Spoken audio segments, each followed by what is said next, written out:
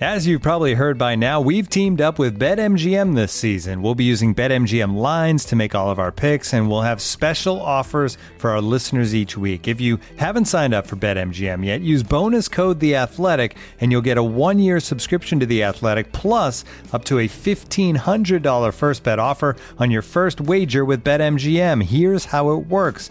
Download the BetMGM app and sign up using bonus code The Athletic. Make your first deposit of at least $10. Place your first bet on any game and claim your voucher for a 1-year subscription to The Athletic.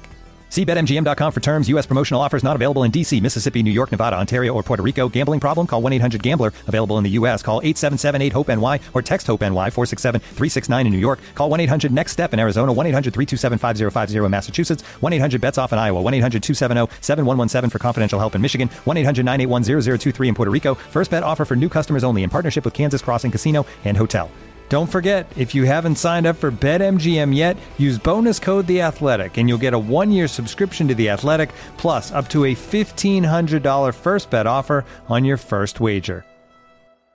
And now, two pigeons bemoaning the fact you can stream DirecTV satellite-free. Hey, Frank, a little birdie told me you don't need a satellite dish to get DirecTV. What's little birdie? Was it Jimmy the Sparrow? It's a figure of speech. Point is, you can stream DirecTV over the internet now. Oh, sure. Next you're going to tell me those big birds are made of metal and filled with people, right?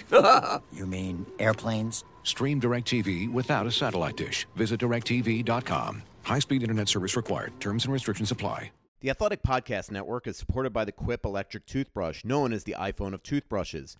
Engineered by industrial designers, Quip is sleek and simple.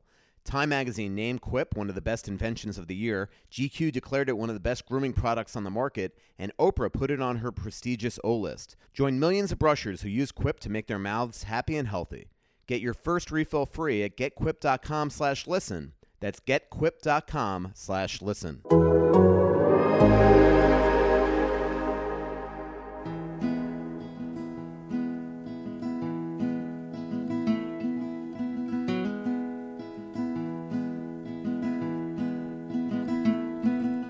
Late night, midnight on the interstate, and I didn't feel so great until I saw the city. Welcome back to Straight from the Source with Michael Russo. Very happy to be joined by a good friend of mine, somebody I've known for a long, long time, back when you were doing Ranger games on The Fan. Right, that was when I used to come on with you guys. Kenny Albert, how are you? I'm great. This is a little bit of a role reversal. I know. I used to interview you between periods down at Florida Panthers games. Yeah, that was funny. I mean, that was back when I used to get like pens from you and watches. Remember those Croton watches? We used to come with gifts. Yep. Gift certificates and all that stuff. And I'm like, I remember I was like 20 years old. I'm like, wow, this is really cool. You do interviews with people like Kenny Albert, and you free get all dinners these in gifts. Manhattan. Yeah, I know. It was just crazy. Really happy for you to join. This is, again, Straight from the Source on the Athletic app or anywhere you get your podcasts, Apple, Spotify, ad-free on Apple, on the Athletic app with ads on the Apple, Spotify. But if you are not a subscriber to The Athletic, theathletic.com/straight from the source will get you in for $2.99 a month. And Kenny, you're in town for the Ranger Wild game tomorrow. One of your 50 jobs. This is kind of I would call it your day job, though, right? Wouldn't you call it your full-time job? Well, first of all, I am a proud subscriber to The Athletic. I actually subscribed at dinner with you, I think, 2 years ago. Yes. Right here in St. Paul. Right. Was it during a Wild, or was it the playoffs, or was it just a regular season? It might have been during the playoffs. Okay. Yeah, because that's the thing. You do so much stuff. Fox, NBC Sports Network. Last summer you were in town and you were doing boxing, which was really cool. We went out to lunch at Manny's, then we went back to your hotel and tell everybody who I got to meet. On the street corner, Lennox Lewis. Yeah, it was so cool. I'm just like, holy mackerel. I called my brother like within seconds of leaving you. It was pretty neat as well. Last night, you had to work the game alone, a little birdie told me. Dave Maloney came down with a wicked flu in Winnipeg. Or 2 nights. It was the last night? Last night. First of all, how's he doing today, and how different is that for you when you have to work alone? Well, I ran into Dave at lunch today here in the hotel. And he's doing a little bit better. Back on solid foods. Did have the flu. He had some soup. And then following lunch, Fortunately, there's a Walgreens right across the street. I went and got Dave some Gatorade, so we're a full-service Wow, broadcast what a crew. partner you are. But no, he's the best. And working the game last night brought me back to my minor league days with the Baltimore Skipjacks back in 1990, 91, 92, when I would frequently work games alone. And sometimes we would bring in a former player or coach or an injured player who is currently a member of the team. Tim Taylor, who went on to win Stanley Cups. Yep. I remember he was hurt for a couple of games, and he joined me as the analyst a few times. So it was actually fun. I had to put on my analyst hat and actually pay attention a little bit more than I normally would to the replays and try and describe things that had just happened that would normally fall to Dave Maloney or whoever the analyst might be on that given night. Do you want to tell everybody who's your roommate when you call games for the Baltimore Skipjacks? I had a terrific roommate by the name of Barry Trotz. He was 26, 27 years old at the time. I was 22, 23. And he was the assistant coach with the Skipjacks. Rob Laird was our head coach, who's a long-time I see him minor all the league time. coach and Yep. scout. Played briefly, I think, one game in the NHL with the North Stars, with Yep. the Minnesota North Stars. And I was hired in the summer of 1990 by the Baltimore Skipjacks, their owner, the late Tom Ebright, and the front office staff. I interviewed a couple of times, and it was my first job out of college, was broadcasting minor league hockey and doing many other duties as well, working in the office, doing some public relations and marketing and sales, which I hated. That wasn't really my forte. I made 3 sales the entire summer: a sports bar, a gym at a hotel, and driving range, batting range facility north of Baltimore. So 3 sales. We threw in everything. We gave them season tickets. We gave them ads on the boards, an ad on the program, a night with the team, whatever they wanted for $500. You didn't ever have to put on the mascot uniform, did you? Our owner actually did. Tom Ebright did wear the mascot uniform one night during the game. I never had to do that, never had to drive the bus.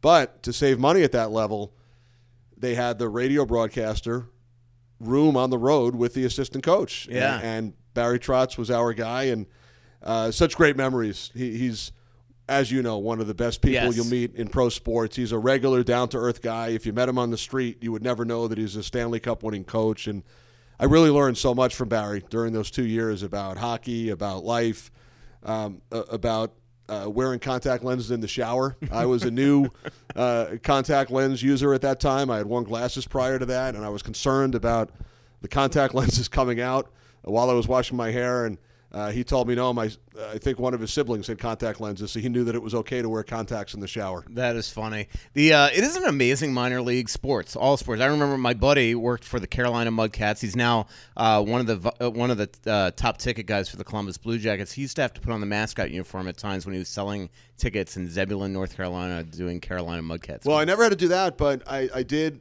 pick up players at the airport. We had a goaltender named Elaine Harvey who was called up from the East Coast Hockey League, and instead of the team spending the $15, $20 on a cab ride, they would send me or one of the other members of the office staff.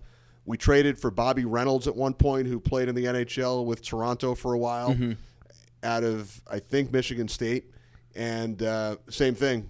We acquired Bobby in a trade. I went and picked him up at the airport, waiting with players for cable TV. I remember Sergei Gonchar was acquired by Washington, and he was actually living in a house with a couple of friends of mine who worked for the team, and they were getting their cable installed that day. And I sat in the living room with Sergei Gonchar, who did not speak English at the time, and we waited for the cable guy.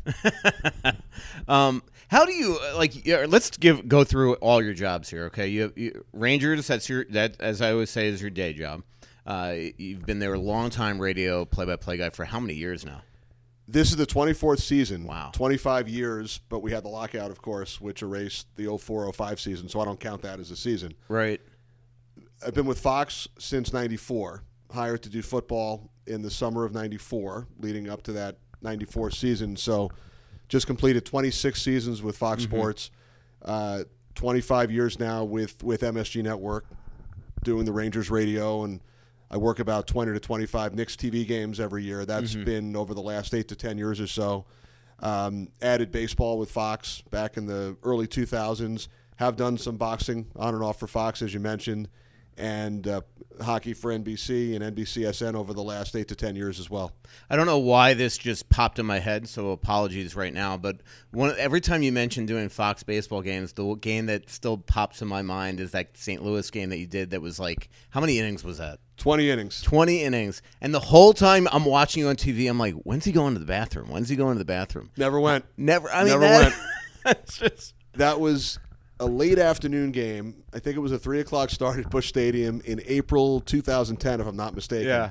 Worked the game with Hall of Famer Tim McCarver, who I had the great pleasure of working about 30 or 40 games with through the years. And it's an early regular season game, and it was 0-0 through 18 innings, believe it or not. Yeah. No score through 18 innings. Cardinals and the Mets. And then in the top of the 19th, the Mets scored a run.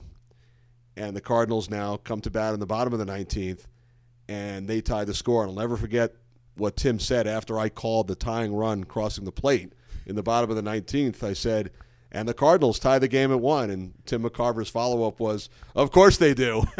And then the Mets went on to win the game 2-1 in 20 innings. I never left to go to the men's room. Tim, I think, went once or twice. Right. Now, here's the thing, Mike. You never expect a game to go that long. Right. So while you're working the game, you don't sit down in the first inning and say, this game's going to go 20 innings. So the extra innings, similar to hockey overtime in the playoffs, seem to go a little quicker because you know it could end at any time. There was a men's room nearby. I could have gone if I needed to. When I broadcast a hockey game, mentally, you know that you can go to the men's room between periods. In a football game, you can go to the men's room or the women's room at halftime. In a basketball game, you know you can go at halftime. In baseball, it's a little more challenging. Yeah. It's only 1.5 to 2 minutes between innings. Now, the color analyst can kind of sneak out and get back a little late. Nobody would know the difference. Right. But for the play-by-play guy, they know if you're not there when the inning starts. I worked pretty much know where you are. 16-inning game a couple of years ago. I'm not sure I went that game either, but 20 definitely is my personal best. Yeah, that is unbelievable. And I've been at Target Field where you just, I'll be just kind of roaming in the press box, and then all of a sudden you see Dick Bramer just sprinting to the bathroom. And the thing is, with a lot of the new stadiums and arenas now, there is a restroom nearby. I've heard stories about some of the broadcasters back in the 40s and 50s, Jack Buck and Harry Carey and Marty Glickman. Oftentimes at football or baseball games, they were up at a perch well away from any form of civilization, and they would bring a cup with them, a styrofoam cup, and that's how they would do it. Yeah, that would not be comfortable or pleasant for the partners or the people in the booth. Let me ask you this: you just this is kind of neat. You just came from the Saints Stadium. They have a new Herb Brooks exhibit there that everybody can go and see. You got to see it today. Can you tell me a little bit about it and how it all came about? It was a lot of fun. Had never been over to the St. Paul Saints Stadium, and a friend of mine from back east who used to run the Yogi Berra Museum in Montclair, New Jersey, was hired as a consultant for the Saints City of Baseball Museum. So they've recently... Dave Kaplan, right? Right, Dave Kaplan. Yep. And they recently added an exhibit honoring the 1980 U.S. Olympic team. So they have some great photos, and they have jerseys from Ken Morrow and Dave Christian that they actually wore during the Olympics. And then there's another display off to the right. Most of the items were donated by Herb's brother, Dave Brooks. There's actually a seat from Lake Placid autographed by all of the players on the 1980 team. There's also a program and a media guide, as well as Herb's skates that he used at practices. So it's really neat. I never knew that George Halas played for the St. Paul Saints. Bill Sharman, the great basketball coach, was a St. Paul Saint. There are exhibits honoring guys like Jack Morris and Darryl Strawberry and Kevin Millar and Isla Borders, who all played in St. Paul. So I would highly encourage sports fans who either do attend St. Paul Saints games on a regular basis or who have never been to the stadium to definitely at some point check out their museum. It is an amazing stadium as well. It's just incredible that you can have a semi-pro stadium right in downtown St. Paul look like that. Dave Kaplan emailed me to go to that. Of course, I didn't see the email for like weeks after, but I didn't realize that he is Emily Kaplan's dad, yes, the ESPN hockey writer. I knew Dave well before I ever met Emily. Dave used to be a sports writer and editor at the New York Daily News, and then in recent years was the curator of the Yogi Berra Museum, and that's really where I got to know Dave. Right, and Lindsey Barrow, a longtime hockey writer as well, now a magazine writer, right. Still for ESPN, right, as well. Yogi's granddaughter. Yep, exactly. Yeah, of course. Let me ask you, how do you do it? I mean, how do you keep, like, I've asked you this 1,000 times, like, how do you keep track of your schedule, especially the conflicts, where in the middle of Rangers season, all of a sudden we could see on NBC Sports Network doing a game. There have been times in the middle of hockey, in the middle of summers, we see on the Olympics and things like that. During football season, which is also couples with hockey season. How do you do it? It can get a little complicated at times. Usually, when the sports intersect with each other, October is probably the most hectic. There have been weeks where I've done 4 different sports in October, and that's actually a lot of fun. I really enjoy it. For some reason, when I have the variety all within a 4 or 5 or 10-day stretch, I seem to thrive on that as far as the preparation. Somehow it all gets done. And the schedule is really like a jigsaw puzzle. I have tremendous bosses at all 3 places, Fox, MSG, and NBC. Fox football, as I said, 26 seasons now. That becomes the priority during the fall. I've never missed a football game in 26 years for any other event. And the folks at MSG have been tremendous about allowing not only myself, but Sam Rosen has done Fox football for a number of years. Mike Breen, who's the main television voice of the Knicks, as well as the voice of the NBA on ESPN and ABC. He also misses a number of Knicks games. He works about 50 or 55 per season. So they're tremendous about that, about working with us. And we all have folks who work the games when we're not there. So, like I said, it all kind of comes together like a jigsaw puzzle. And then with NBC hockey, usually the games I work during the regular season are on Ranger off days. There are the occasional games where I might miss a Ranger game for a special NBC event, such as this weekend. I'm working the outdoor game in Colorado Springs at Air Force Academy between the Kings and the Avalanche. And again, the MSG folks so gracious about allowing me to miss a Ranger game so I can work that game for NBC in Colorado Springs. It gets real hectic when the Rangers go deep into the playoffs. Right. In 2014 and 2015, I wound up working an insane number of playoff games. Rangers radio one night, and then an NBC game the next night, back and forth for about a month. And it wasn't just local, like it wasn't just close to the east. Right. I see you doing a Ranger game. Next day you're in California. Well, in 2014, ironically, that was the first year that NBC had asked me to work the Western Conference Final, and by coincidence, the Rangers went to the East Final that same year. Yeah. And first of all, you don't want to let down your employers. You want to be there for every game, and they had been so gracious about allowing me to work for the other, MSG for NBC and vice versa. Again, you want to try and be at as many games as you can for them. And it just happened to work out that year that it was pretty much every other day. They never played on the same day. In the conference final, they usually schedule it that way. The league has the games every other night. And I was going back and forth for 13 days between New York and Montreal in the East and L.A. and Chicago in the West, and somehow it all worked out. There were 13 games played during that conference final round. The L.A.-Chicago unbelievable series went 7 games. The Rangers-Montreal series went 6 games, so I worked 12 out of those 13. That is and crazy. At that point, a lot of it's adrenaline. Mm-hmm. I was taking red eyes back and forth, wasn't getting a lot of sleep, but never felt tired. You're so excited to work those games. Knock on wood, voice held up. During the playoffs, in a strange way, there's not as much preparation. You're still going to all the practices and morning skates, and I would work a game in L.A. and be at the morning skate in New York the next day. But because it's the same teams, you've seen all the games, so a lot of the preparation is sort of via osmosis, right? Just due to the fact that you've worked the previous games in those series. Yeah, of course. You're listening to Straight from the Source with Michael Russo. My guest is Kenny Albert. And by the way, if you are not a subscriber to Straight from the Source, it's just crazy. Our hockey coverage, especially subscriber to The Athletic, I should say. Our hockey coverage is just crazy. Just with the Zucker trade the other day, we've had like 10 stories here the last 2 days. We have an army of hockey writers.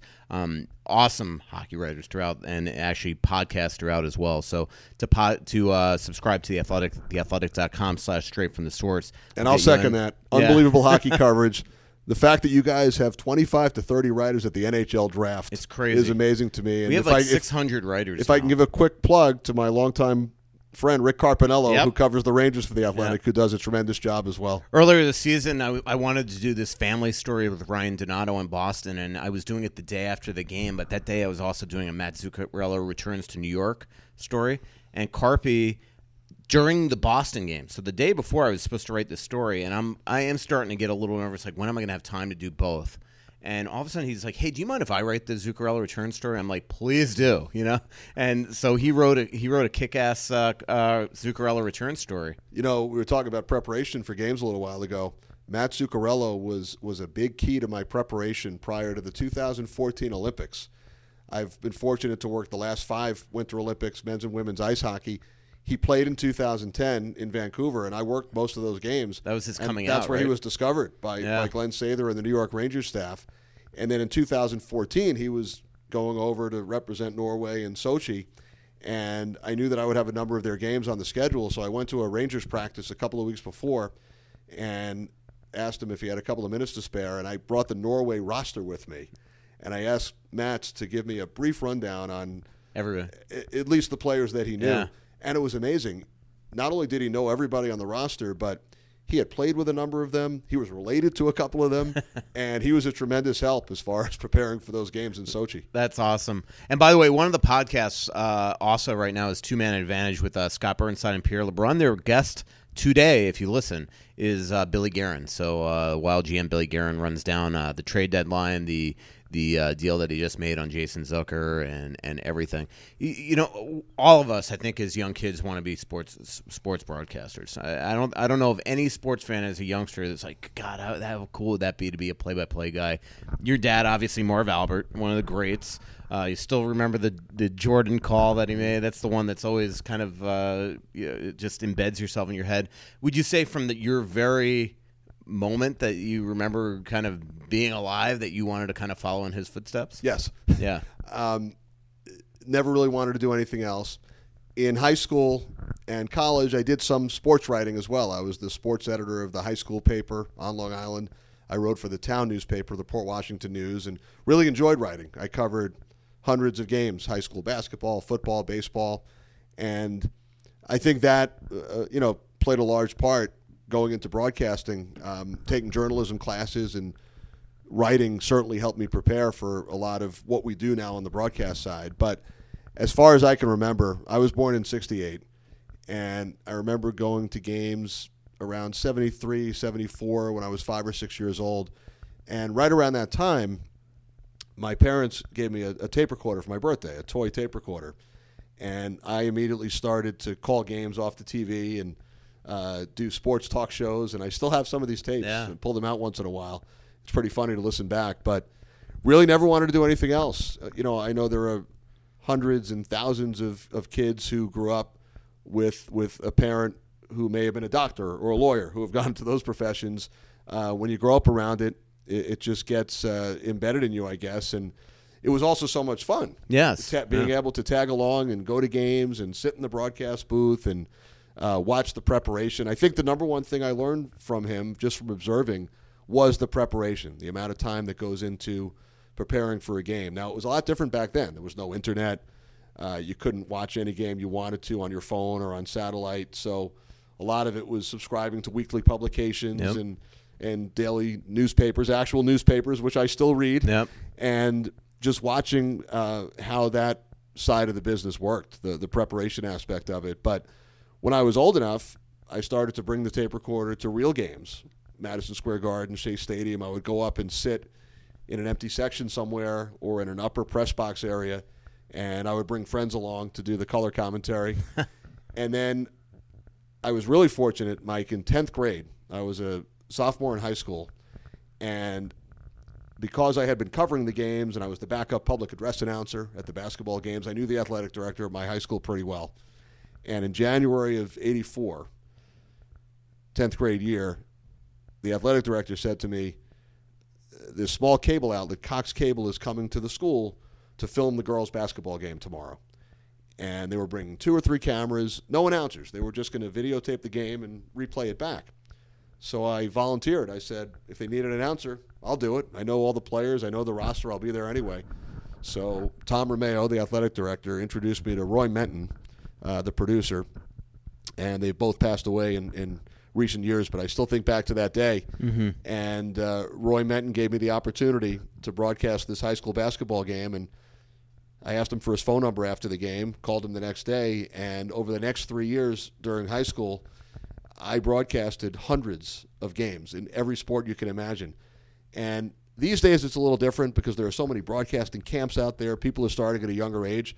But I felt like I had a 3-year head start on anybody else that wanted to do this in college by working for Cox Cable and broadcasting these games and not getting paid a cent, but I didn't care. I just wanted the experience, and I would bring friends along, and we just had such a great time.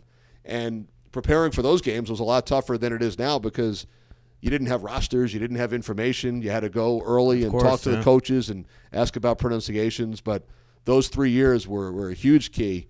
If not for the coincidence of Cox Cable coming to my high school, those 3 years of tremendous experience never would have happened. That's amazing. I remember when I was younger, too, in high school, I wanted to be a play-by-play guy. I used to announce all my high school's games. But then Adelphia Cable had a similar experience. I did a Spanish River basketball on Adelphia Cable for 2 years, I think. Made $25 a game and just sat there and pretended that I was a play-by-play guy. And I have the VHS tapes of this. I'd be afraid to actually watch it. Well, then Roy Menton, who had hired me at Cox Cable, he moved over to Staten Island Cable. So in the late 80s, I worked some Wagner College football broadcasts on Staten Island Cable. And it turns out that was the last football game I did before my first NFL game was a Division III Wagner College football game on Staten Island. That is funny. You know, you mentioned about how it was very hard to prep back then because no internet. I remember when I first started as a sports writer, you would if the Panthers went on a 6-game road trip, you'd bring a separate bag for all the media guides, the guide and that big fat guide and record book. And that was you had to have that. They don't print it anymore, but some people still carry it around from two or 3 years ago. Yeah, it's just you'd sit there if you needed a height and weight of a player, you had to go through the media guide. We used to send letters in college at NYU. We did the basketball games, and before the season, we would take the schedule and actually write letters and send them in the mail to the sports information director at all of the other schools, just to ask for a roster or a media guide, and we'd wait by the mailbox, and hopefully you get it. And if not, you'd have to put all the information together on the day of the game. It's amazing. You know, it's funny. You're from Port Washington. I'm from Plainville at the Page, right around the corner. Grandparents lived in Roslyn forever, so that's really right around the corner from you. But I remember the same thing. My next door, actually not even next door, right across the street, was a guy named Scott Bowden, whose name is Scotty B on Z100. He's worked for Z100 for 20 years on the Z Morning Zoo. And but he was my age, and he and I literally, after my paper route, we would go and sit at the bar in the basement of my parents' house, and we would sit there with a tape recorder and just do talk shows or pretend we were a radio station. WMBR, Michael Benjamin Russo was our call letter. WKGA, which is my email address. Yeah. So one day I'm driving from New York City to Long Island, and it was after a Ranger game, and it was a back-to-back, so the Panthers played the Islanders the next day. So I had a rental car, and I'm driving, and I'm listening at like midnight to Scotty B on Z100. And then I started flashing back to when this kid and I used to basically play DJ. And I'm like, God, I wonder if this could possibly be Scott Bowden. So I actually called Z100 while I'm driving to Long Island, and it was Scott Bowden. And now, he's still, this has got to be 10, 15 years ago. It all started in your basement. Isn't that crazy? But I would do the same thing. I would set up my bedroom like a TV studio. I'd have the desk and the bed in the middle and then the TV on the other side, and that's how I would announce the games off the television screen. Yeah. That was, it brings you back. There is something about also growing up in New York. Like you just, you have all these sports teams around. You have all this media around, media companies. So you just kind of, you kind of gravitate toward that as a young kid. And we did not have cable TV until I was 18. Mm-hmm. Our area was not wired for cable, so I was a big radio listener. Yep. So I would listen to all sports on the radio. And with hockey specifically, the Devils came in '82. I was 14. The Islanders were winning cups. So there were a lot of games to listen to if you were an avid sports fan, in particular hockey. I used to set up a radio in our kitchen for some reason in that one room, this radio would pick up Hartford Whalers games. And I tell Chuck Caton the story to this day that I used to listen to Chuck, the longtime voice of the Hartford Whalers and Carolina Hurricanes, on this one radio in our kitchen. Yeah, that's God. I was just in Raleigh, and they took his picture down in the press box, and that kind of bothered me.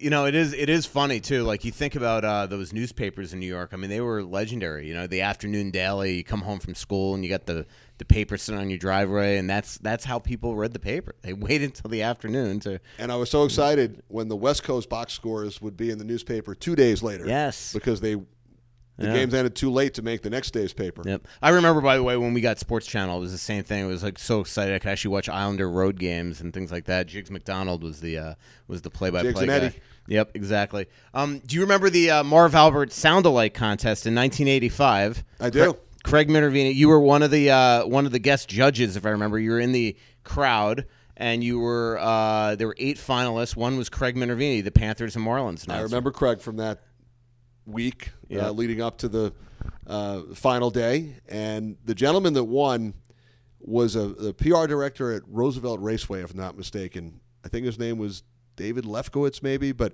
he was the winner of that contest. Bruce Beck was the MC. He was working at MSG Network at the time, but Craig was definitely one of the finalists. I could still envision we had boxes and boxes of cassette tapes sent to the house, and we had to listen and judge and pick some of the finalists. When I was covering the Panthers back in the day, I used to go on, just like I do with Anthony LaPanta here, I used to go on with Craig Minervini before games, and we're at Madison Square Garden, the Zamboni entrance, doing a hit pregame, and he doesn't tell me he's going to do this, but he starts off I don't even want to do the impression because it'll be so bad, but he starts off doing the Marv Albert impression to welcome us back. I think at that time it was the Sunshine Sports Network or whatever. What was it called down in Florida before it was Fox Sports Florida? I think it was Sunshine. I think it had a number Network. of different names. Yeah, right? I think it was Sunshine Network. But he welcomes us back, but then he proceeds to do the entire 4-minute interview as Marv Albert. And I'm just like, this is crazy. You know, it's almost sacrilege. But it was absolutely hysterical, and he didn't miss a beat. And you did your part as Michael Russo. Got a ton of questions here for you, Kenny. Both on Twitter, both from some friends of mine that are huge fans of yours. One is Johnny Connor. I also asked a bunch of questions to Pierre McGuire last week, but Johnny is up-and-coming play-by-play guy at the University of Minnesota, does a bunch of their baseball games and other sports as well. He wants to know loudest game you've ever called atmosphere-wise. Maybe not throughout the course of the entire game, but I'll never forget how loud it got in Toronto when I was working baseball playoff game in 2016 or 15, actually. It was the Jose Bautista game is how most people remember it. It was the American League Division Series between the Blue Jays and the Texas Rangers, and it was Game 5, the deciding game of the series, and it was just so tense during the 7th inning, which took about 45 minutes to play. There was a near brawl on the field. There were a couple of controversial plays, controversial calls. Bautista hit the home run, the famous bat flip. But the noise during that 7th inning, I'll never forget. That's probably the loudest that I've ever heard it. But it was just so tense as well. So that game definitely stands out. I think that might have been the loudest. It was inside the Dome in Toronto, and the roof was closed, Rogers Center. So the roof kept some of the noise in there as well. That's awesome. Jose Bautista, I remember I was so honored once when I saw that he followed me on Twitter. Then I looked and I saw that he follows like 5 million people. Well, you were one of the 5 million. Johnny also asked, best individual performance that you've called? Any sport. Wow, that's a great question. Best individual performance. There are probably a couple that stand out. One of them was actually here when Marian Gaborik scored 5 goals against the Rangers before coming to the Rangers. I put that one right up there as far as hockey goes. In football, I worked a game 4 or 5 years ago, Giants at the Saints. Drew Brees and Eli Manning combined for 13 touchdown passes. I remember that. Final score was 52-49. And you could put both quarterbacks on the list from that game, but in particular Drew Brees. He was nearly perfect in that game, up and down the field, touchdowns on almost every drive. So I probably have to put that one up there as far as football goes. Hockey, it might be the Marian Gaborik 5-goal game because I remember thinking he could have scored 7 or 8 that night. He really could have. It was crazy. And both goals, it was, who were the 2 goals? It was Valaket? Steve Valaket and Lundqvist, right? And Lundqvist, yeah. So he really could have. And I do remember, no offense, but I do remember it was a quintessential call from Sam Rosen, because it's the one that's on YouTube where he's like, he basically is like, as he's coming in on the breakaway, could be 5, and then he scores 5. Then who knew a couple of years later he'd be a Ranger. Right. So well. Those are the two that stand out. Yep.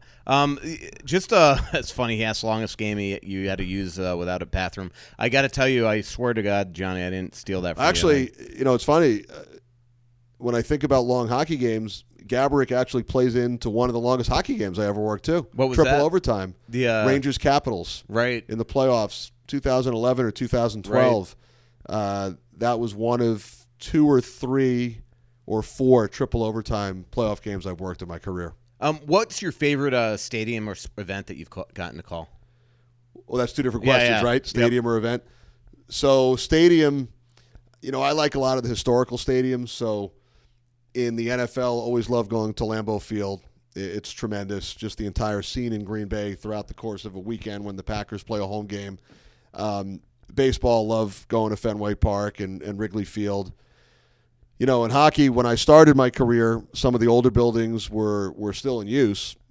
Never called a game at Chicago Stadium, but I was there for a few. Did call games at the Montreal Forum, Maple Leaf Gardens, one game at Boston Garden. But as far as the newer arenas, right here in St. Paul is one of my favorites. It's a great atmosphere. I love seeing all the high school jerseys when you first walk in. But to me, it's those old historical arenas. I actually had a chance to go to Hinkle Fieldhouse, Butler University, for the first time last week. It wasn't working. I was working a Knicks game in Indianapolis, and Ed Cohen, who's the radio voice of the Knicks, texted me the day before, and he said, "Hey, Butler's playing tomorrow. You want to go check out Hinkle Fieldhouse for a half?" So we went over there. That was pretty cool. That's awesome.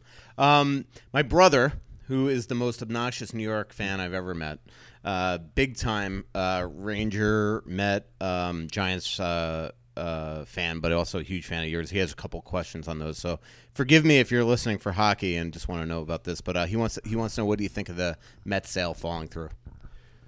Well, I only know about it from afar, from reading about it, so I'm probably not the best person to comment on it. I do baseball for Fox, obviously, but I'm not affiliated with the Mets. It sounds like the Wilpons were close to a deal with Steve Cohen, where he would have. He's a minority owner now and would have taken over full control within 5 years, but some of the things they agreed on, it sounds like, fell through. So now the Mets are going up for sale via auction. We'll see. The Wilpons obviously went through a lot with the Bernie Madoff situation about 10 years ago and bounced back. The team made it to the World Series in 2015. So along with your brother, I'll sort of be following it from the outside and only know what I read about it, but it sounds like they are looking for a new prospective buyer at this point. He wants to know how many games you expect Cespedes to play this year. I think a lot, because it's a contract year. Right. And he lost some money in the dispute following the wild boar incident on his ranch. So his contract actually went down by a significant amount for this season and last year, I guess, as well. But it is a contract year, so I wouldn't be surprised if he plays in 120 or 130 games. He, he also brought up how the Giants and the Mets both hired a couple of 38-year-old coaches or managers, including Luis Rojas, which is Felipe Alou's son. Right. Do you think that's going to be a trend in both sports? Because we see that here with the Twins as well. Right. We've seen teams go younger, and no matter what the sport is, you can pull out 4 or 5 examples of managers and coaches right now who are probably between 35 and 42 years old, I would say. Look at the Chicago Blackhawks with Jeremy Colleton last year, bringing him in, and what was he, 32, 33 years old? Sean McVay in the NFL, 33, 34, brings the Rams to the Super Bowl just over a year ago. With regard to Rojas, he obviously took over for Carlos Beltran after he was let go following the whole Astros situation. Right. But Rojas is highly regarded. You mentioned he's the son of Felipe Alou, the brother of Moises Alou. And from what I've read, I've never met him and never been around him, but it sounds like he managed a lot of the players who are currently on the Mets at various levels of the minor leagues. They speak very highly of him. The Giants shocked a lot of people, shocked most people with the hiring of Joe Judge. There were many who cover the league, reporters, TV, radio, who never heard of Joe Judge when he was hired by the Giants. He's been the special teams coach of the Patriots for the last 3 or 4 years, but he was not really a household name. He wasn't one of the names you would hear when people talk about the up-and-coming coordinators, offensive coordinators, defensive coordinators. But now when you read about him and hear about his past, work for Nick Saban, work for Bill Belichick, has, I think, 3 championship rings from both places, Alabama and the Patriots, and has a very impressive resume. Only 38, like you said, and he's put a good staff around him. He's hired some former head coaches, Jason Garrett and Freddie Kitchens, among others. And, the Giants wanted to stabilize things. It's been a rough 4 or 5 years under first Ben McAdoo, and then Pat Shurmur didn't win too many games over these last 2 years. He's landed on his feet in Denver as the offensive coordinator.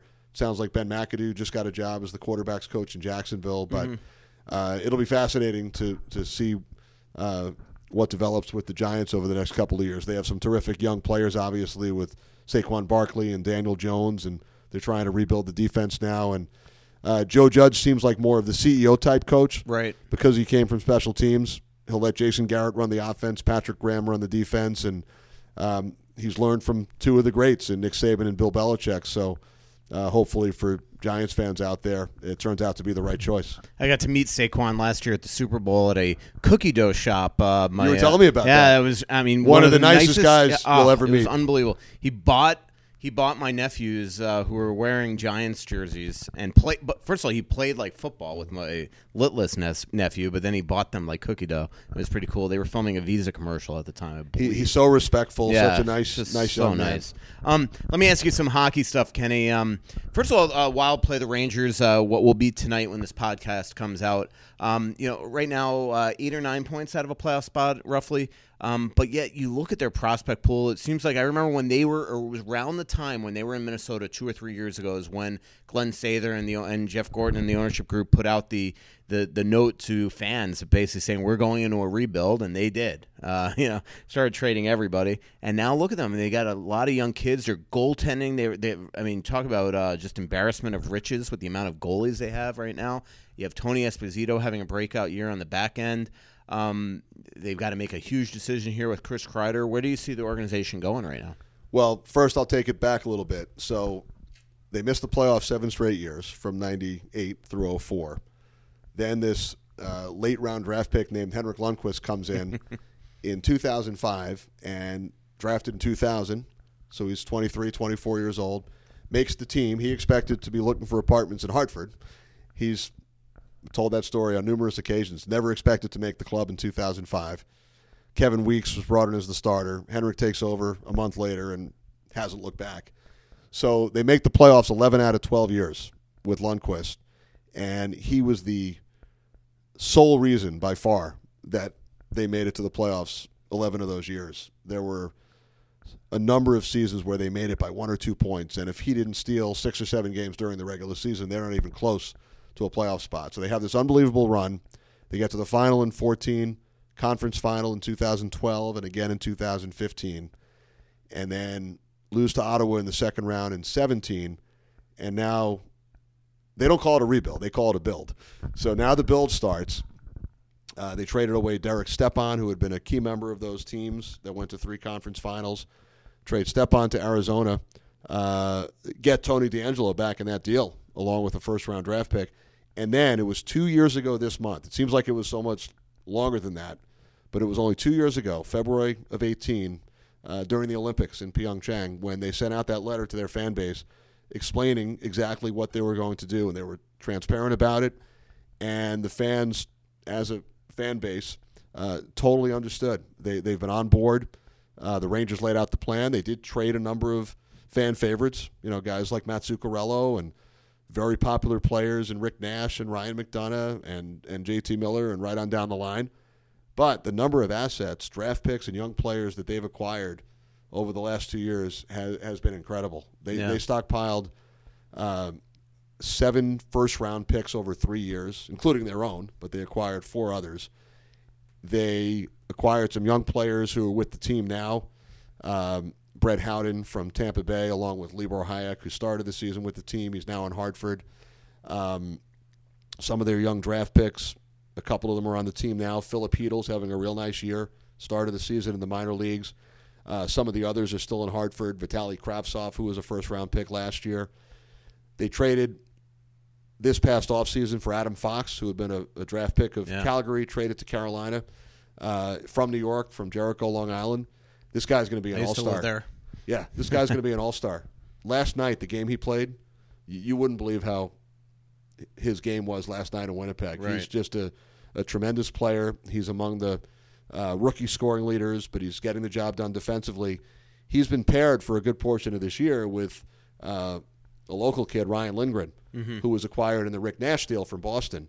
He's had a terrific rookie season as well. So the job that Jeff Gorton and Glenn Sather and now Chris Drury, who's an assistant GM, and John Davidson, who's now the president, the job they've done over these last 2 years, stockpiling these assets, these draft picks, is just incredible. And you mentioned the goaltending situation. Igor Shesterkin, who was drafted by the Rangers 4 or 5 years ago, who just turned 24 recently, he's made 7 starts, including last night. He's now 6-1. He's been terrific. Alexander Georgiev, also 24 years old, who came up 2 years ago for the first time, was with the team all of last season. He's been really good as well. Lundqvist, And now he's in Hartford? No, he's here. So they're carrying 3 goalies. Since early January, they've carried 3 goalies. And, on one hand, it's a good problem to have. Lundqvist does have 1 year left in his contract. He has a no-trade, no-movement clause. So it'll be interesting to see how everything plays out over the next couple of months, over the summer, with the 3 goaltenders, because you would assume they wouldn't go into next season with all 3. But Shesterkin has been the big story ever since he started his first game against Colorado in early January. He allowed 2 goals in the first 3 shots. One was a Nathan McKinnon breakaway, and the other was off a giveaway by one of the defensemen. But he settled down. They won that game 5-3. He's 6-1. He's also going to score a goal pretty soon. Yeah. He tried twice in, I think it was his 3rd or 4th start. He's a great puck handler. You'll see him clear the puck out of the zone by himself if he plays in the game tomorrow night. He will score soon. That's my prediction. Well, that'll be fun tomorrow watching him versus Stalock maybe because Stalock is like that as well. And Stalock has made it extremely clear to me in a feature that I wrote the other day that his goal was to score a goal in the NHL. Shesterkin will score. But if you look at Shesterkin's stats, one of the things that really impressed the Rangers and one of the reasons why they called him up, despite having 2 other goalies, his stats in the KHL the last 4 years and in the American Hockey League this year before the recall, he was an all-star. He's won something like, I don't have the exact numbers in front of me, but I think he's won something like 105 out of his last 130 starts. Wow. KHL, AHL, NHL. That's crazy. It'll be interesting because, Rangers have all these goalies. Columbus has all these goalies. At some point, there's only one net.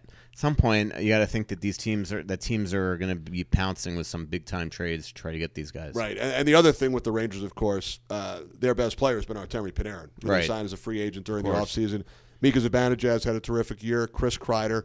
Even though they're 8 or 9 points out of the playoffs, it's been a fun season watching all these young players develop, and then the addition of Panarin. And David Quinn's done an outstanding job as the head coach. He was hired prior to last season from Boston University, and I think he and his staff are perfect for this mix of young players. I always have this feeling that Jordan Greenway at one point is going to wind up on the Rangers because David Quinn, it was like his father. Right. And absolutely loves him. David, I rember, flew in, right? Yes, he surprised him for his first game in Nashville. Paul Fenton's the one that gave me that scoop, funny enough. So thanks, Paul. But yeah, he just, first of all, great guy. And he's a doppelganger for the Wild strength coach, by the way, Sean Scan. David Quinn is? Yeah. You got to see Sean tomorrow, and you'll get confused. He's also a doppelganger for his very good friend, Mike Sullivan. Oh, yeah, of course. They both went to BU. They played together. They're very close friends. David Quinn also flew into Nashville to watch Mike Sullivan win the Stanley Cup with the Penguins. That's awesome. Back in 2017. I was there for that as well. Let me go through some questions here. Who's your here's one that'll get you in trouble. Who's your favorite partner to work with in each sport you cover? That will get me in trouble if I answer that question. I'll throw out a couple of names in each sport, but I've been really lucky. I've worked with over 200 partners. Right. Why can't you keep one? Exactly. That's a good question. Some of them I've only worked for one game or two games. Others I've worked for many years.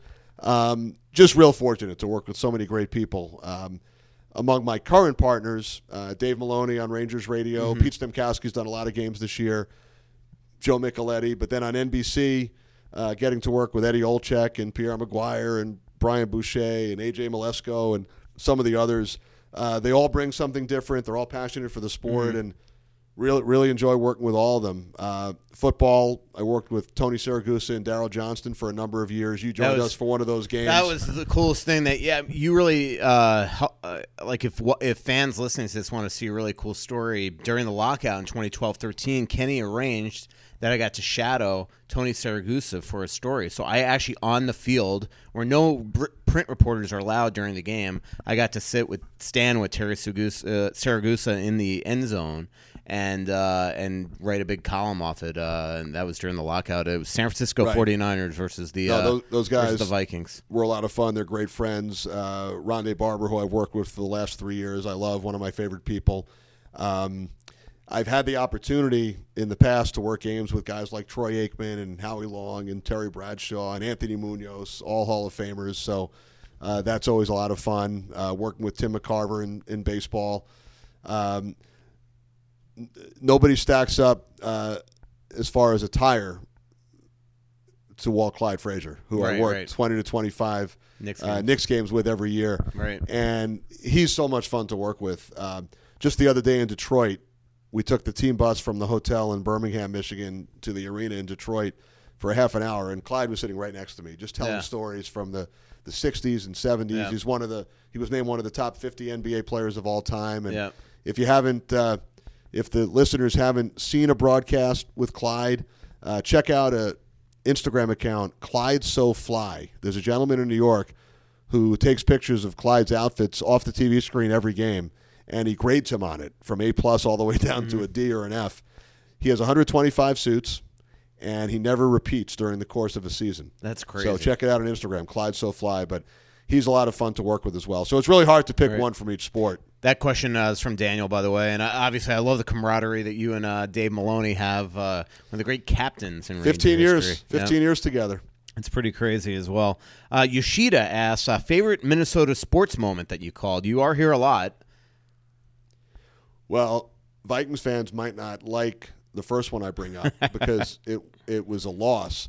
It was early in Michael Vick's career when he scored an overtime touchdown at the Metrodome, zigzagged his way down the field 40 or 42, 43 yards, and then ran out the tunnel, and that was it. It was an overtime game. Game was over. So that's one that definitely comes to mind on the football side. Working a game with Paul Molitor for Fox. He did one game with us, I would say about 15 years ago. Harmon Killebrew visited the booth that day. We had him on for a half inning, and he was Paul Molitor's idol as a youngster. Awesome. So I'll never forget, here are two Hall of Famers in the booth, but one of them, Paul, is acting like a little kid when his idol, Harmon Killebrew, came in and joined us. That's amazing. So those two for sure. The Gaborik 5-goal game certainly stands out. Although it went against the Rangers, it was a historic night for the Minnesota Wild. I worked so many Vikings games through the years. I remember when Brett Favre came to the Vikings from the Packers. It was fun working those games. Worked a game, last game of the season one year when Jared Allen was approaching the sack record, and we had Michael Strahan on via satellite from the studio to talk about it as Jared Allen was approaching his record. So that's one that stands out as well. I know what your favorite restaurant is. I think I do. You know. What is it? Lunch, you mean? Yep, lunch spot? Ike's. Yep, absolutely. Yeah. Love Ike's. I even once, remember I was like flying in from Vancouver and you happened to be leaving after doing a Fox football game and you were at the airport and you texted me and you're like, meet me at Ike's. Ike's at the airport, no longer there. Oh, yeah, it's no longer there. You're right. They put like a caribou there gone. Or something. Yeah, it's gone. But love the St. Paul Grill here at the hotel. We've eaten there on a number of occasions. Yeah, Pierre Maguire. But and made many trips to the downtown Ike's with Moose and Goose back in the day. Yeah, that was actually before that game. That was one of the most fun nights I've had with you. Was just hanging out with Siragusa that night and your Fox directors. And I have to give a shout out Jennifer Lertzma, Bob Lertzma's daughter-in-law, the longtime Viking. Right. She used to be one of the managers at Ike, so she would always I never knew that. welcome us in. Oh, that's cool. That's the cool part. Also, is broadcasters. There is such this camaraderie that even during the playoffs on series I've done with you that weren't involving the Wild. I remember the Winnipeg series a couple years ago. Going out with you and Brian Boucher to that cool little steak place by the Delta there, or remember the ones that we went to? Was it Highs that we went with, like Joe Micheletti and Pierre Maguire and that whole crew as well? That's the thing during a hockey playoff series, for example, or a football season. I'm with my crew 17 straight weeks from Friday morning through Sunday night, so you really do become like a family. Absolutely. Here's a good question, and we'll wrap up the show here in a little bit. What preparation differences do you have among the sports you broadcast? That's from Antelope. That's a great question. A lot of it is similar, but there are differences as well. No matter what the sport is, I try to read as much as possible, whether actual newspapers, internet, The Athletic, various websites. Always try to watch previous games that both teams played, especially in football and hockey for sure. Go to practices, talk to coaches, talk to players. Football, though, by far is the heaviest volume of preparation. Mm-hmm. It's one game a week. Every game's a national broadcast. There are no local team broadcasters in the NFL. So if we come in to do a Vikings-Eagles games, for example, like I did this past October in Minneapolis, that might have been my first game this season with those teams. So you really have to catch up on their entire season. You know that the fans of those teams have watched every game and know everything about their teams. So during football, it starts Monday morning. I start preparing charts, put the players in their spots by position. You fill in biographical information, statistics. But I'll also watch each team's previous game Monday, Tuesday, Wednesday. Sometimes we'll go back and watch more than one game. It's probably too much. I tend to over-prepare, but you also don't want to miss anything. You never know what player you might have to talk about. So Monday through Thursday during football, you're kind of on your own, preparing these charts and watching games and looking through statistics. And then Friday morning, we usually travel into the city, and the producer, the director, myself, the color analyst, the sideline reporter, we'll all get together and go to the home team practice. And then after practice, we'll sit down and talk to one or two coaches and 2 or 3 or 4 players, and we'll do the same thing with the visiting team when they get in on Saturday. Then we'll have our own production meeting Saturday night. And by the time the game starts, it's almost like you've studied for an open book test where you know you're only going to use 5% of your information because the game has to dictate what you talk about. The other sports, the preparation isn't as intense because they play so many games. So when I'm with the Rangers, it's similar to you with the Wild. You know pretty much everything there is about the team, about every player. So I'll still read everything, read all the Ranger newspaper clips. I'll read the last 4 to 7 days of the opponent. We'll go to the morning skate on the day of the game, go to the coach's press conference, talk to some players. Now on radio, you don't have as much time to get information in, so the preparation might be a little different. You're pretty much calling the game, trying to drop in nuggets of information, leaving room for your color analysts. So they're all a little bit different. A question I often get is, which is the easiest sport to call, which is the hardest to call? To me, personally, and most people think I'm crazy, I think hockey is the easiest. Wow. Because you're just calling the game. Right. Maybe because I've done it for 30 years. Basketball is similar but slower and more stoppages.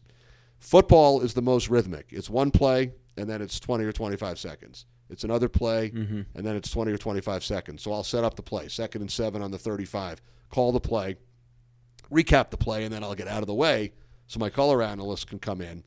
To me, baseball is the most challenging, probably because I haven't done it as often as the other sports. There's also so much downtime. Right. So hopefully you have a great analyst with you to fill in some of those spots. Yeah. And I sometimes I'm fascinated by it because every baseball announcer seems to have a very different style, and it seems like some try to really let, they'll be I'll watch some games where there'll be like a minute of silence during the game. And then all of a sudden, you TV, listen to some, it's like you feel like there can be no dead air. On television, the phrase is you have to let it breathe. You don't want to talk over everything. Now, at the Olympics, as far as preparation, the first Olympics I worked, Joe Micheletti and I together in Salt Lake in 2002, we did 23 hockey games in 13 days, men's and women. So we were doing 2 games a day. You get back at 10 o'clock at night, you have to prepare for 2 games the next day. And some of the teams with not as many NHL players you weren't as familiar with, whether it's Belarus or Norway or Switzerland or some of the others. On the women's hockey side, one of the first games I did at the Olympics was the U.S. against China in 2002. And the gap between those teams wasn't close. The U.S. was so much more advanced in women's hockey than China. The shots on goal in the first period were something like 30-2. And the good thing from a play-by-play standpoint is Team China never really had the puck, so you didn't have to refer to their players very often. And their goaltender, who was brilliant in that entire game, let alone the first period, her nickname was the Great Wall. So we just referred to her as the Great Wall. Yeah, that reminds me. There was several years ago where Jim Gregory, the late Jim Gregory, who just passed away, another frequent guest on Rangers Radio. Yeah, by the way, Jim was with great. Sal Messina back in the day. But the LA Kings once. Do you remember he was always the day 2 draft announcer during Right. the game? You know, Gary Bettman gets to do the day 1, but Jim Gregory would do day 2, and like Luke DeCock does the impression incredibly. But there was a Japanese goalie that the LA Kings took in like the 6th or 7th round. And the way it works is that team announces the player's name on their microphone at their table, and then Jim Gregory essentially confirms it by repeating it at the podium. And he could not. He's like yaka yaka. I mean, he could not pronounce it. And finally, in the most like almost like judgmental way, he just goes, "Good pick, Los Angeles." Well, you know, pronunciations for a play-by-play guy, that's pretty important. Yeah. And I'll go ask players sometimes. The Rangers had a defenseman, Boris Mironov, at one point. His brother Dmitry pronounced it Mironov. He pronounced it Mironov. The Giants had an offensive lineman during their Super Bowl run against New England, Rich Seubert. And was it Seibert or Soibert? And we had him in a meeting room one day and said, "How do you pronounce your name?" And he said, "Doesn't really matter." And we said, "Well, it does to us. How does your mom say it?" And he said, "Soibert." "Okay, you're Soibert." Same thing happened with Mike Messina, apparently, when he came to the Yankees. Some people said Messina. Some people said Musina. And now he's a Hall of Famer. Bob Shepard, the legendary public address announcer. The Yankees. I was told the story by one of the Yankee broadcasters. Bob Shepard went down to the dugout prior to the game to just double-check the pronunciation. And Mike Messina's response was, "It doesn't matter to me." And Bob Shepard said, "Well, it does to me." We had it here. We had Zidlicki's and Zidlitsky, then Zidlitsky. He changed it every week. Well, Chuck Kobasu is Kobasu some places, Kobaso. We've had it with the Rangers' new goalie, Shesterkin.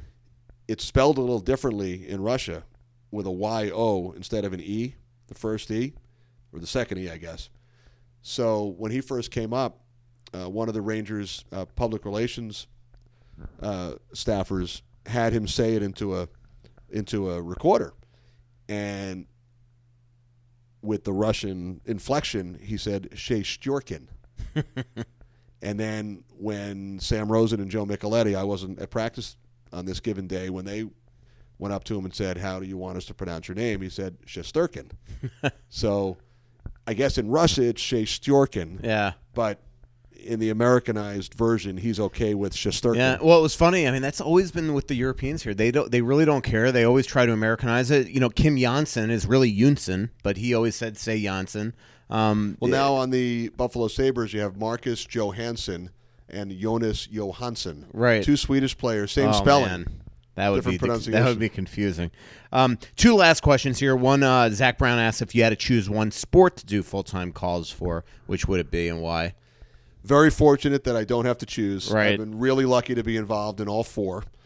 And it's a tough question. Growing up, loved hockey. Hockey was my favorite. All I wanted to do was hockey play-by-play, and wound up getting the job with the Baltimore Skipjacks, and that led to the Washington Capitals, to the Rangers. Also, actually, my first NHL game was an Islanders game. I filled in on Islanders radio in Winnipeg, December of '89, first NHL game. Wow. But loved hockey growing up. That's what I wanted to do. When the Fox opportunity came about with the NFL, none of us ever expected in a million years. Myself, Joe Buck, and Tom Brenneman were all between 25 and 28 years old, and Fox winds up stealing the NFC package from CBS, and they wind up going with 3 veteran teams of announcers and 3 really young crews of announcers, and we were very fortunate to be in the right place at the right time. So never expected to be involved in the NFL ever, in particular at that young of an age. Back then, NBC and CBS had the Sunday football packages. All of the announcers were probably, 45, 50, 60 years old. So Right. It wasn't even a thought. And now, amazingly, there are websites to keep track of this. I've worked 425 NFL games, which is 8th on the all-time list That's among crazy. play-by-play announcers. Your dad's got to be unbelievably proud of you. It's amazing. Well, Because you have to be, like maybe at the beginning you could say, I'm Marv Albert's son, and that gets you by. But if sooner or later it doesn't, you got to be good to do this for this long in so many sports and continue to be hired by. I mean, not too many people work for Fox and NBC, two competitors. Right. I read a similar quote from Joe Buck last week when he was asked about his dad and getting into the business at a young age, and his quote was similar to what you just said. You might have some help getting your foot in the door initially, but people aren't going to hire you or keep you on if you can't do the job. Right. So you have to prove yourself.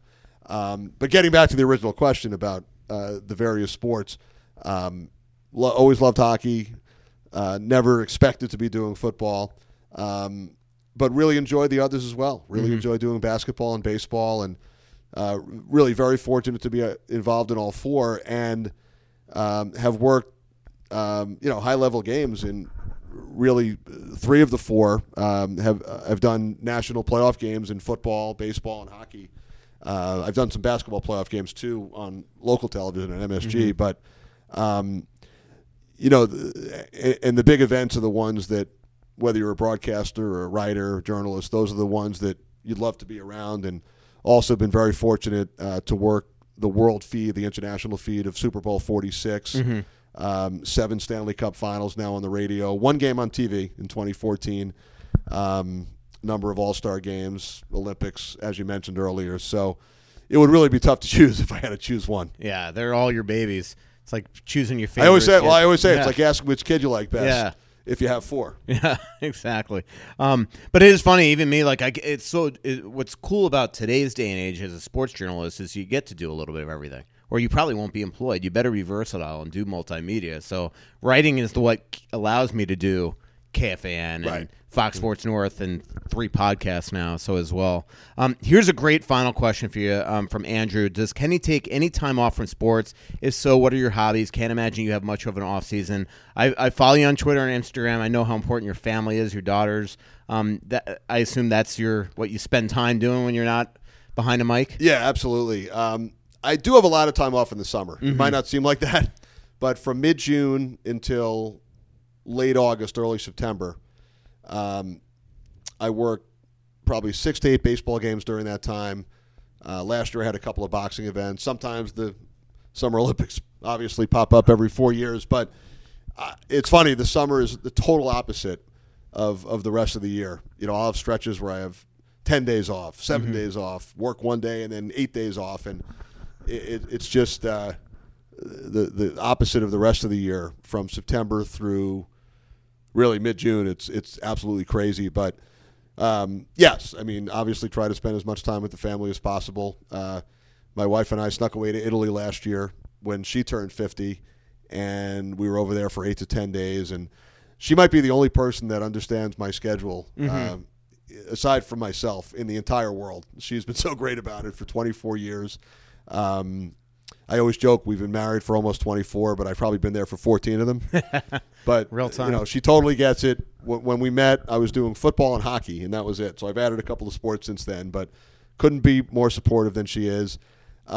Similar to my upbringing, when my father wasn't home for dinner very often, but I got to travel with him all the time, which was great. I loved tagging along, going to the various cities.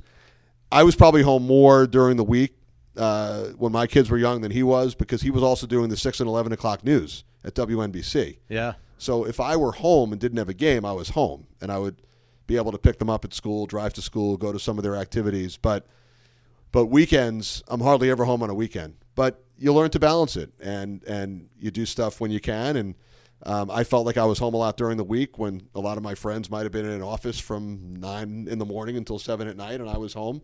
So there's definitely a balance to it, but definitely spend a lot of family time when I'm not working. Used to play pickup hockey until about 10 years ago. wish I still played. It was so much fun, but the schedule kind of got in the way. Yeah. Plus, you don't want to get hurt. You remember when Joe Micheletti, you guys were in Raleigh, and he tore his Achilles, and all of a sudden he was out. Yeah, he was done. That was in a pickup basketball game. Yeah. I was in the hotel. I wasn't there when the actual injury happened, but that was a rough one for Joe. I remember I think you were coming here soon after, and we were all going to have dinner. And you're like, well, there was an injury in Raleigh, so one of us will not be making it. So, yeah, that was tough. And the only reason he was even in that gym and wound up playing basketball, we were staying at a different hotel only on that trip. We didn't usually stay there, so it was a tough set of circumstances for Joe. Yeah.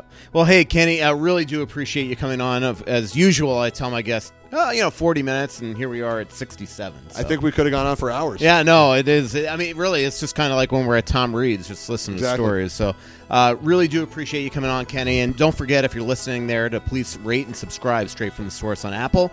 If you click on the show URL, which is theathletic.com/straight from the source, you'll go right to theathletic.com, and you'll be able to subscribe at a discount. I hope you do. Kenny, thanks for coming on here. Thanks, Mike. Anytime. Awesome. Talk to you next week.